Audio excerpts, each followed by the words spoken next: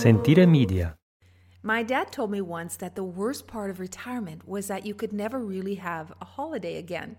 And at the time I was young and I didn't really understand what he was talking about. But now as I watch my husband wander around the olive grove with his hands behind his back, as if he's done it all his life, I realize that these are wise words from my old dad. And retiring to Italy maybe really could be just one endless holiday.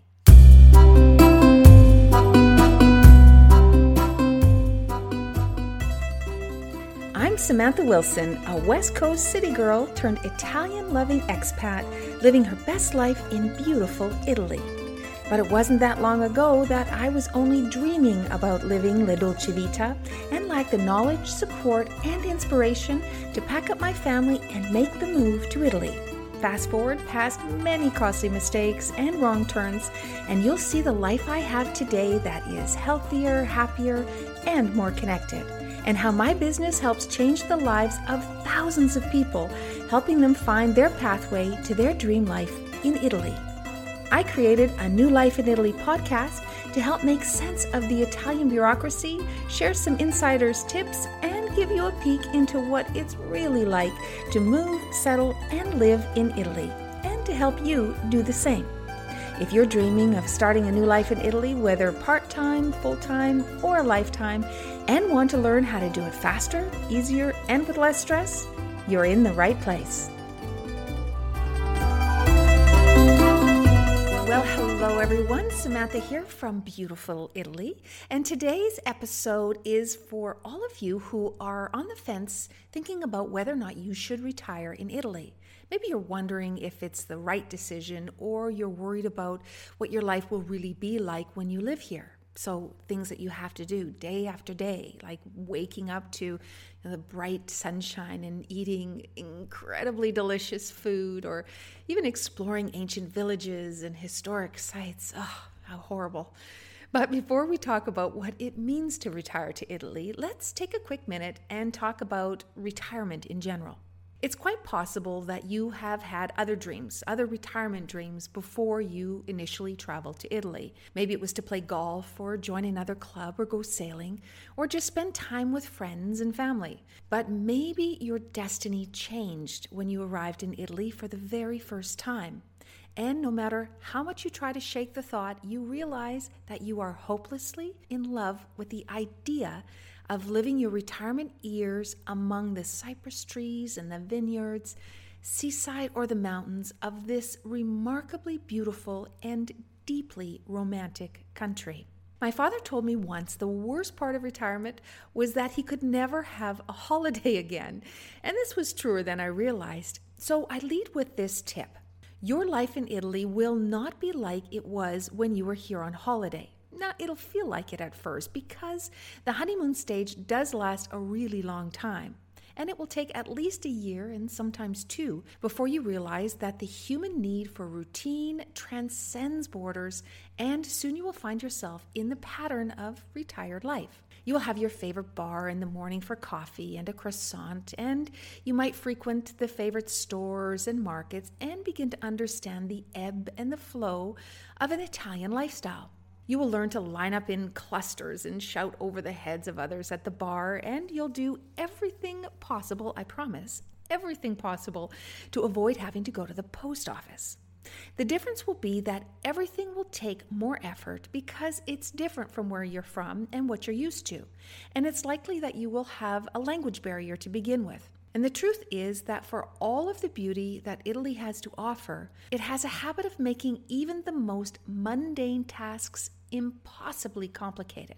Now, I'm sure that you have heard about Italy being very bureaucratic, and this is no joke. What you think is probably just an inconvenience will become completely mind-boggling. And it isn't just red tape that I'm talking about. It's a bureaucratic wall that can leave even the most mentally fit person absolutely gasping for air. Now, there's really no rhyme or reason to the government's approach to absolutely everything that you have to do here, other than it keeps people employed and the paper business thriving. Everything requires one or two forms that have to be printed and signed and filed away in some pile of nonsense that the comune, which is your town hall, will never find when they need it.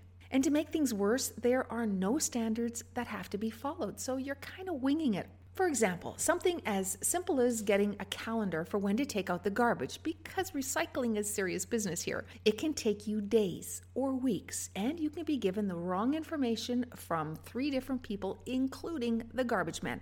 Now, I could go on for days, but we'll talk more about the bureaucracy and steps to get settled in other podcasts. But for now, let's save a page or 2 in your brain that will be dedicated entirely to the I have no freaking idea why they do that. Now, back to retiring in Italy and the barriers that you're going to face when you follow through with your plans. If you're like most of us, you have worked your whole life and have made many friends and community connections, and you have already routines and family and maybe kids and grandkids in your home country. And it's safe. Maybe it's a little bit boring, but your life is safe. The idea of moving to Italy is absolutely exciting. It's a little scary, and you probably ask yourself, what are people going to think? Am I crazy to just think of selling up and moving across the world? And what about your family? Are you thinking, oh my goodness, what about my kids and my grandkids? What will they all do without me if I leave? And how could they possibly survive if you retired and moved to Italy? Well, first, I'm going to tell you, get over yourself. Yeah, a little bit of tough love here. As much as I'm sure your friends and family love you, they don't need you as much as you need the excuse of them needing you.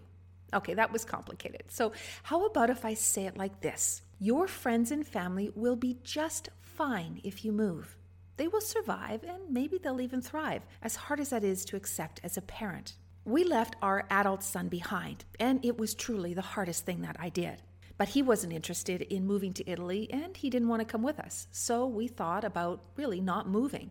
But then we realized that he had his own life, and he really didn't need us, or me, as much as I needed him to need me. Yes, we miss him, and now we have a granddaughter that lives thousands of miles away, so I get it. I understand that you're going to miss them too. I can also promise you will sit down and plot ways to force them to join you. You may even be given a little bit of parent guilt, fueled by some kind of selfish comments that can go like this. How can you move across the world when they're actually saying, who am I going to call if I need a babysitter? Or what if you get sick when you're away, when they're actually saying, how is what you're doing going to impact my life? When you decide to tell everyone of your plans, don't be shocked if you don't get that cheer from the crowd. The reasons are going to vary. They can be from jealousy and selfishness to actually fear and genuine concern. The ones that support your decision from the start will be the ones that understand that you're not leaving them, but you're going towards something new. I have had many clients talk themselves out of moving to Italy by convincing themselves that their grown children need them. And for some, this might be the case, but for most, it's just simply an excuse to cover the fear of the change. So let me explain further. I want to tell you a story. I had a couple who were clients from the UK. They were a beautiful couple that had always dreamt of living a year in Italy. Not a lifetime, just a year. Now, they're both almost at retirement with grown kids, and they were living within a 2-hour flight from Italy. They had been putting their dream on hold for years because they were working and raising a family and did really all the right things. Now that they're comfortable, Brexit had arrived, which would severely restrict their ability to really parachute into Italy for a year living La Dolce Vita. And they knew that the time really was now, that they had to do it or give up the dream. Now, the husband, I'm going to call him Paul, was 100% committed to the idea and supportive of his wife. And I think deep down that this was really more her dream than his, but he was pretty keen to hang on for the ride, and I think he had his own ideas of a temporary life under the Tuscan sun. And they talked and they planned, and finally they said, yeah, let's do it. And why not? They weren't actually moving full-time, but they only had an adult gap year of sorts. We found them a beautiful apartment with a pool and a private garden for their big giant dog that they were going to bring in the heart of the Tuscan countryside. It was filled with vineyards and sunflowers, and it was exactly as she dreamed. And we negotiated the lease and we passed it over for them to sign. Now, before pen could hit the paper, fear set in disguise of this excuse. My son's wife is expecting a baby in 6 months, and he needs me. Now, the son lived in the UK. He was happy, he was married, he was healthy, and he was financially secure. And they already had one child. They were pregnant when this woman made the decision to move to Italy, and they had made their plans to return for the birth. However, fear took control, and it completely took over. Now, perhaps it was the pressure from the son or the fear of the unknown, but whatever the reason, she decided it was best to give up on her dream and stay home. Now, she cried that night, and I know because she told me in a private text, away from the judgment of her husband, who disagreed with her decision to cancel. And I was very sad for her. In fact, I still am. And it has nothing to do with business, but everything to do with watching someone who was so close to stepping out of her comfort zone and into a new adventure, even if it was just for a short time, coil back. You lose so much when you give up on your dream, and it's more than an airplane ticket or a perfect accommodation. Your dreams are part of what makes you, you. They are the moments that fill in the quiet time, the glimpse of inspiration that can lead your life into another direction. And they're the reason that you aspire to do anything. Without our dreams, we have little hope, and failing to grab onto an opportunity to realize those dreams, I think, is one of the worst tragedies of life. The choice to move to Italy is ultimately yours, and you will need to do the work and understand exactly why you want to start your new life in Italy. There's going to be some ups and downs and some unexpected joys and sorrows. And just like life in any country, the difference is that you're going to wake up day after day to the bright sunshine, eating delicious food, and exploring ancient villages and historic sites. So let me end this episode with this final reminder. A dream is only a wish unless you take action. Well, we've reached the end of another episode of a New Life in Italy podcast. Be sure to visit us at smartmoveitaly.com or join the conversation in our Facebook group, How to Move to Italy. And don't forget, if you love this episode, head over to iTunes to subscribe, rate, and leave a review. It's very much appreciated. Thanks again, and ciao for now.